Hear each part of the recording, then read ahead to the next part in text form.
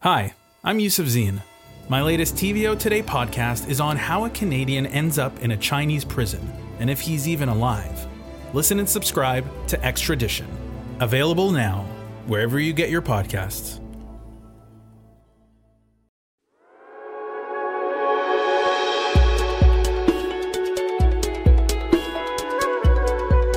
Welcome to This Being Human.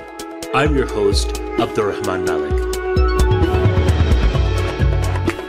On this podcast, I talk to extraordinary people from all over the world whose life, ideas, and art are shaped by Muslim culture.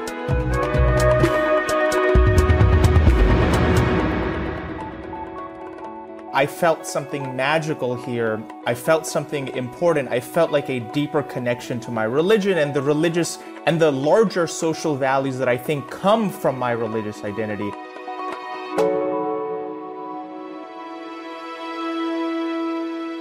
Today, a conversation with a Muslim hipster.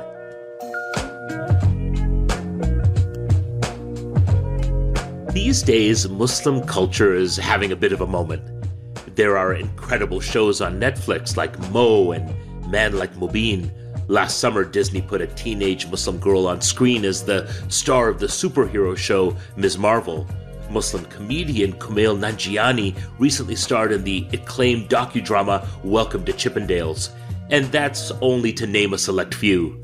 But a decade ago, when Abbas Rathani and his friends would get together to talk about what it meant to be young and Muslim in America, they had to look a bit harder to find themselves represented in pop culture. So they started sharing their own ideas, creating their own videos and art. Before long, they'd had their first viral moment, sparking heated debates about representation. They've remained a vital part of the conversation ever since, and the informal group became a potent collective called MIPSTERZ, a jokey blend of Muslim and hipster. That's where my conversation with Abbas Rathani got started.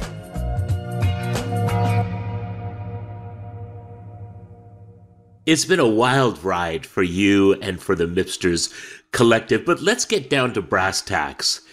Do you still see yourself as a Muslim hipster? And what does that mean even? What is a Muslim hipster? That's a great question. I do, and that's because I'm not truly a hipster. I think if you ask a true hipster, they would be very upset because no self-respecting hipster identifies as a hipster. You know, I'm a nerd. I'm definitely a Muslim nerd, and I'm also, a comedian. So I'm happily calling myself a hipster, and all the true hipsters around me get a little upset. I remember I had the fortune of having dinner with Riz Ahmed, and I said, you're a hipster. You're a Muslim hipster. You're a MIPSTER. And he was upset. He was like, I'm not a MIPSTER. Definitely not a MIPSTER. And I was like, a true MIPSTER would totally react that way, The idea for MIPSTERZ came in 2012 during the holy month of Ramadan. I moved back to New York City, and I had run into some friends that I had known from university. And I said, hey, what are you guys doing for iftar? And they're like, oh, we're going to this Muslim engineers meetup, or we're going to this Muslim doctors meetup, or we're going to this Muslim, corporate Muslims meetup. And I thought, I don't really fit in with any of these groups, and the types of topics and things that I'm concerned about aren't really discussed in these environments. And at that time, there wasn't this group of Muslims that were interested in deconstructing texts and, critical theory and, approaching topics of social justice and critical racial justice topics. And so Abbas and some friends decided to start a space to talk about their interests through the lens of their Muslimness. MIPSTERZ was born. And I think that's ended up being almost a comedic, a tongue-in-cheek response to the corporate Muslims or the young urban Muslim professionals or whatever, these little pockets of the Muslim financiers group. At first, MIPSTERZ wasn't necessarily about making art. They created an email listserv where they could share ideas. And it was a space to explore their urban American Muslim identity.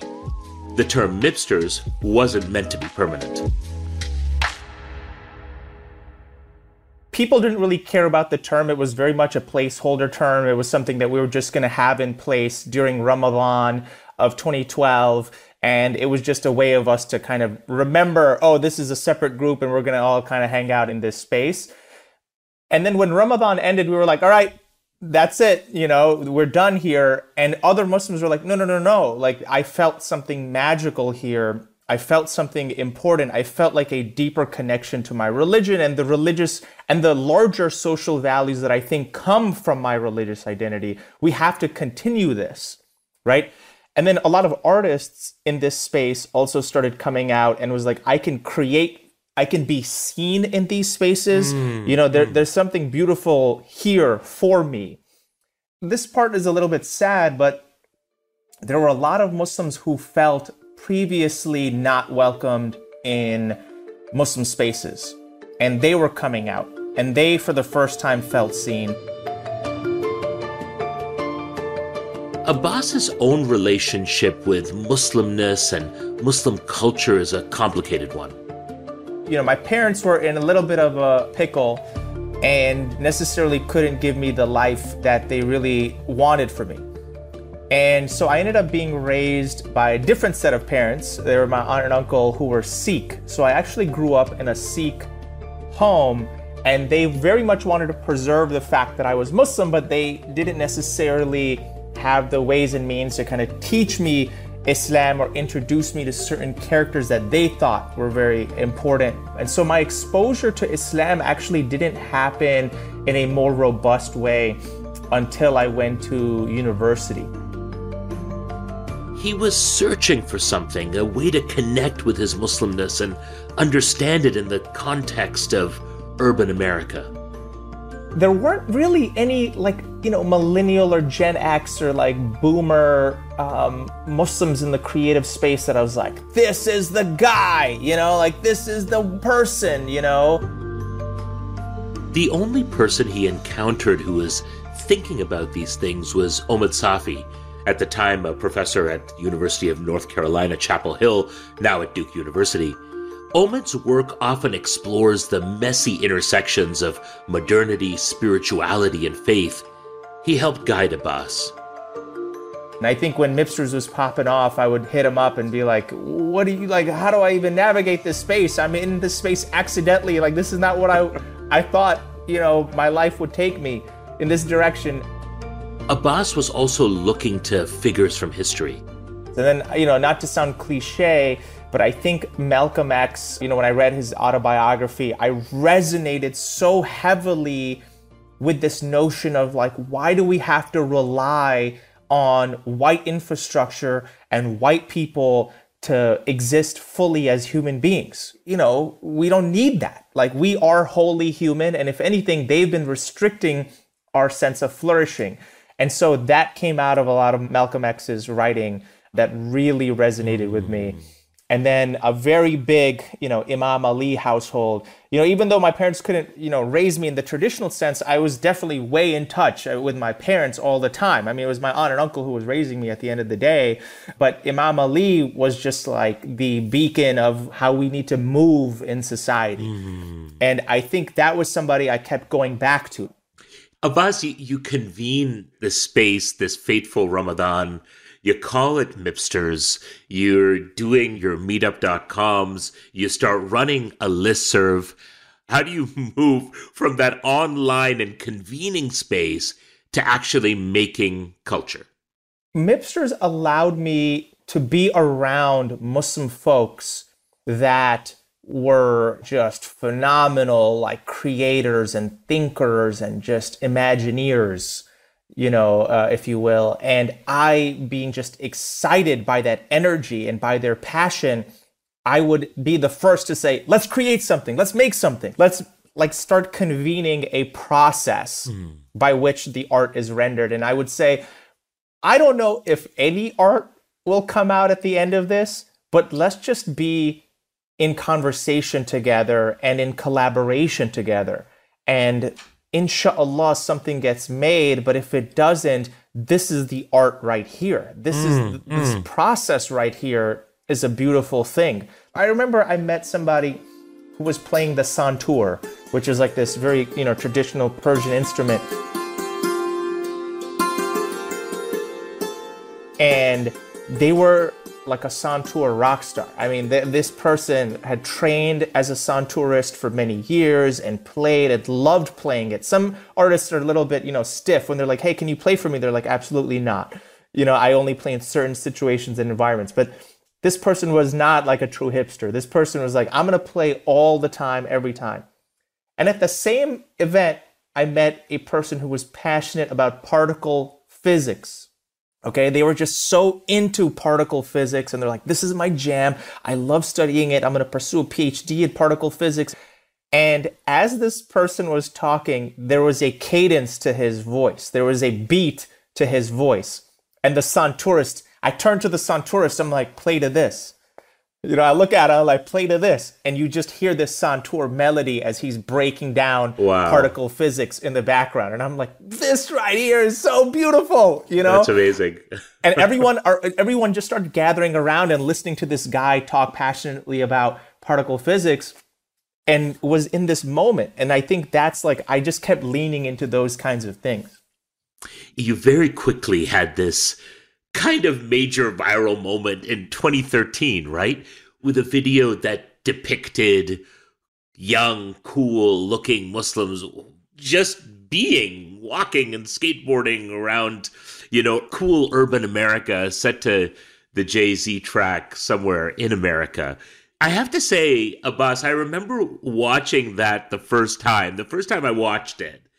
I remember just being struck by there was something really kind of fresh and dynamic and different about it. And the thing that I think struck me was it didn't feel like people in the video were performing their Muslimness. They were just being who they were. And it was Muslimness baked into their bodies, into their actions, into what they were doing in the world. What was going through your head and the head of your incredible collaborators as you were bringing this together? I have to give credit to my muse, which is Layla and her sister Zainab Sheikhli. Both of these sisters, I think after I met them, I was like, I want all of Islam to just be taught in the world by them. As someone who didn't grow up around Muslims, right? And then going to UNC, and the only Muslim that I resonated with or connected with was Omid Safi. Despite being around other Muslims, I just still didn't connect, And then I meet these two sisters who grew up in a predominantly Muslim community, had Islam infused all around them, and yet they were the coolest people in the room. Okay? Layla just casually is like, yeah, well, I grew up skateboarding and going to skate parks, and that was my vibe. And I listened to punk rock. And I'm just like, who are you? I didn't know such a person existed. And she was just like, oh, this is all of us in LA. This is all of my friends. This is my friends in Boston too. And this is my friends in so-and-so. And I was like, I don't, can you I want to meet these people, They very quickly became my self-appointed, self-designated older sisters. And I just loved being around them and learning a lot of Islam and Islamic identity around them. What I started noticing was that they were very bold. They were never shy in who they were. They were defiant. And I was like, I need to film this. And she was like, oh, then I got to introduce you to so-and-so, and you got to meet so-and-so. And I was like, all right, I'm going to film them. And they were just like, yeah, who cares? Film us in our element. And if you look at the film, it's essentially a montage. Yeah, it's a bunch of scraps of shots kind of pieced together to the beat. And I think one of the things when we put these scraps together, we really wanted to do this as a music video for Yuna. Right. Yuna is this Malaysian songstress, singer, songwriter, kind of this incredible musical talent, right? And I think who's boldly Muslim. Yeah, and sort of she was just kind of coming into the kind of the North American scene at that point, wasn't she?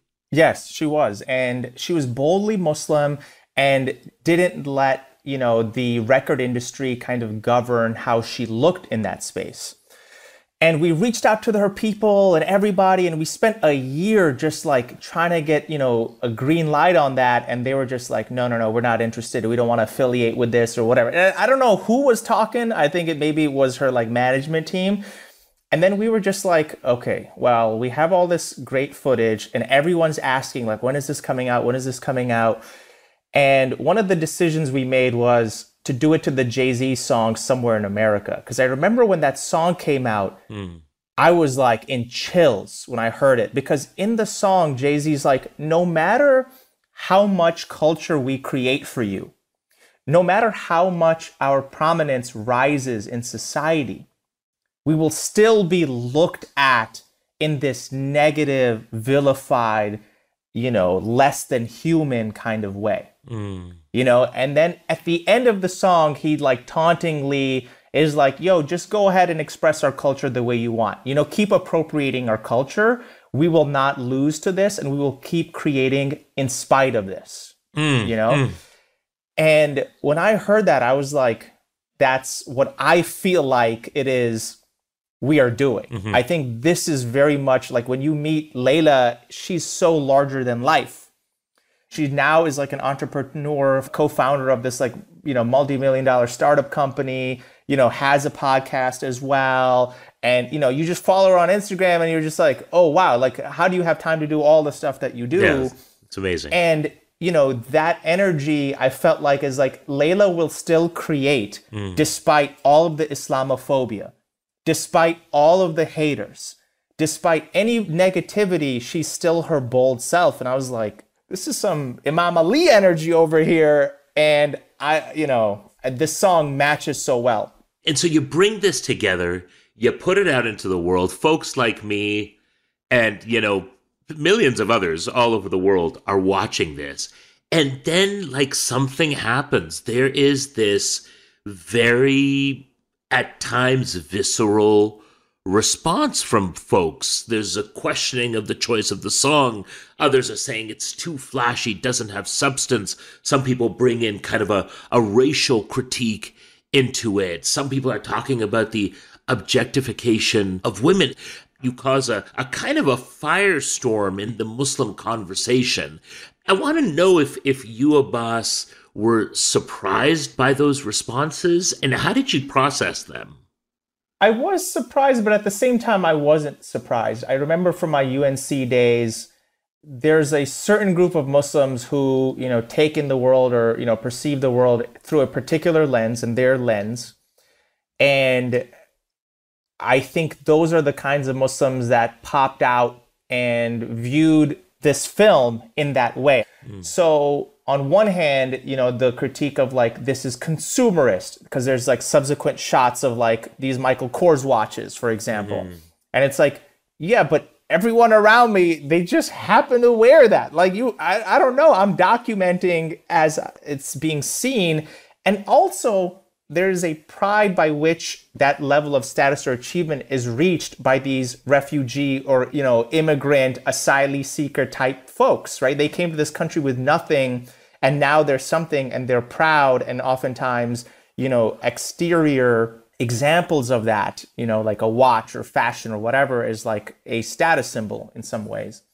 And then the interesting thing about like the racial critique, I remember some of the Muslims in the video came to me and they were like, it's so sad that even though I'm Black and I'm Muslim, I'm not being seen in this film, even though we're in this film as often as like as the light-skinned Muslims. And I watched this film back again and I was like, yeah, I mean, I don't understand this racial critique. And it made me think about like, are people seeing what they want to see in this film? Do they want to take away what it is they want to take away? And the third critique was about, gender identity in the public space. Everybody in this film, we went about it in the right way because I also collaborated with a friend of mine, Habib, And we were like, got consents and everything. And we asked people and we talked to people. We're like, hey, this is what we're thinking about the film, like, et cetera, et cetera. And everyone's like, yeah, I would love to be in this. I want to be in this. This is who I am. And then for people to say, Muslim women can't represent themselves like this or shouldn't represent themselves like this, I think is a larger conversation and something that a good friend of mine, Zara Ayubi, who's a professor at Dartmouth, has like helped me walk through, and think about, because I didn't realize the level of just like gender discrimination that's baked into some of these comments. And a friend of mine, I think, summarized it well. He was like, listen, you created a piece of art, and when art enters the public space, it's subject to public critique. It doesn't matter what the artist's intention was. Because for the people who wanted to see themselves in Layla, they saw themselves and they resonated with it. And the people who wanted to see this vibrant, literally vibrant, beautiful Islam in public display in the US, they saw that. And people who wanted to see, women violating Islamic norms, then they saw that and they got upset about that. If they wanted to see a specific, racial group dominate, they saw that. But, I will say the one group that I feel like we didn't have good representation on going back are like a lot of Latinx Muslims and Latina Muslims that I didn't even know in my full ignorance existed until after the film. And we heard from like Bolivian Muslims and Peruvian Muslims just being like, oh my God, I want to be a part of this. And I was like, oh my gosh, like this is my own ignorance here. Like I didn't even know, other than we did have a sister who was Cuban, but outside of that, I didn't know they were like Southern American,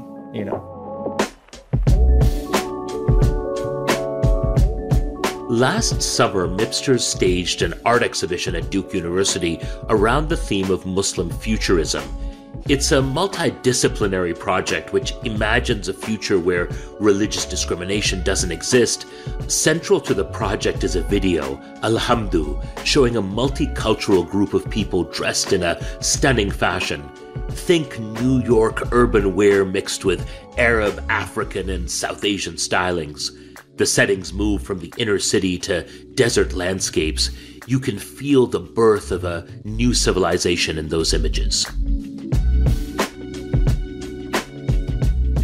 Initially, it started off as an experiment. We were at Zoo Labs, which is a music residency in Oakland, and we invited a bunch of Muslims and Muslim adjacent people who resonated with Islam. They basically were like, for example, somebody who's Hindu by religious tradition but loves Qawwali music, which is like a very classic, quintessential Islamic Sufi genre of music. And we would invite everybody, and I said, let's create a new genre of music. Like, is this even possible? And that's when we started using the term Muslim Futurism or Muslim futures before anybody else was using it. And in 2019, we said, let's take this notion of thriving, let's rent out a house in Joshua Tree in California and just be. And let's wear things that we think we would be wearing on this other planet. And Joshua Tree has this like Tatooine vibe, and Tatooine is Tunisia, if you remember from Star Wars. That's right. It's like other people have been ripping and exploiting our lands and our stories and our cultural ideas. Why don't we create this world that's similar to Tatooine? And we filmed it again. We put it out into the world. It was 20 seconds. And we said, does anybody want to see any more of this? And that's when we got our first funding through crowdfunding. Over like 850 people were like, we want to see this. And it was crazy. We had folks as famous as Keisha Ali to like non-Muslims just like funding this film and being like, yeah, put this out there, put the whole vision out there. And it was so wild when one of the VPs at Tribeca just straight up called and was like, I can tell that so much went into the making of this that you guys don't let on from the production, and I want to know all of it. I'm like back to being speechless.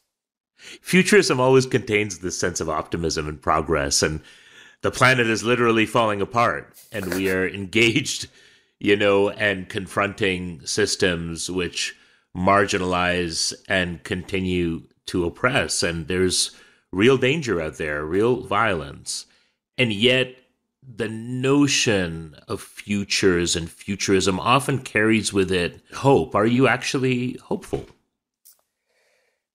Ask me this question later, when my child is born, but right now, not so much. I'm a little bit on the side of just critique. I started off as a comedian, as a satirist, critiquing, Muslim groups around me and seeing like, what could we be doing better? And similarly, now I'm also engaged in a critique and almost in a satirical critique of like, how bad can we get as a society? Like, where are we failing as Muslims? But really the goal there is to kind of create a level of enthusiasm or motivation, a little like, you kind of prick somebody to wake them up a little bit. Like I don't want to call myself a gadfly, but maybe it is a little bit of a gadfly kind of approach here. So that is where I stand right now. And I'll be honest, I don't want to end on a note that I don't think sincerely reflects my current state of mind.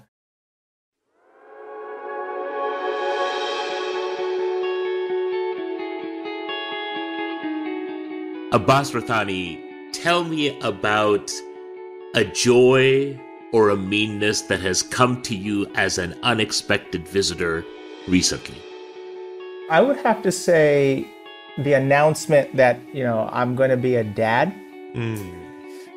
I think that was a joy, but also invokes a lot of fear because I want to make sure that I do it right and help my wife out and do this co-parenting thing together and really provide a life full of joy, but also a life that has a sense of awareness and critique of the ills in the world.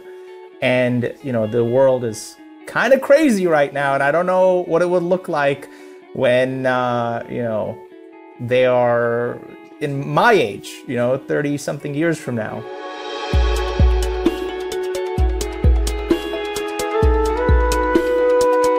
Abbas Rathani, it's been such a pleasure to have you on This Being Human. Thank you for having me. I'm very honored. Thank you, guys.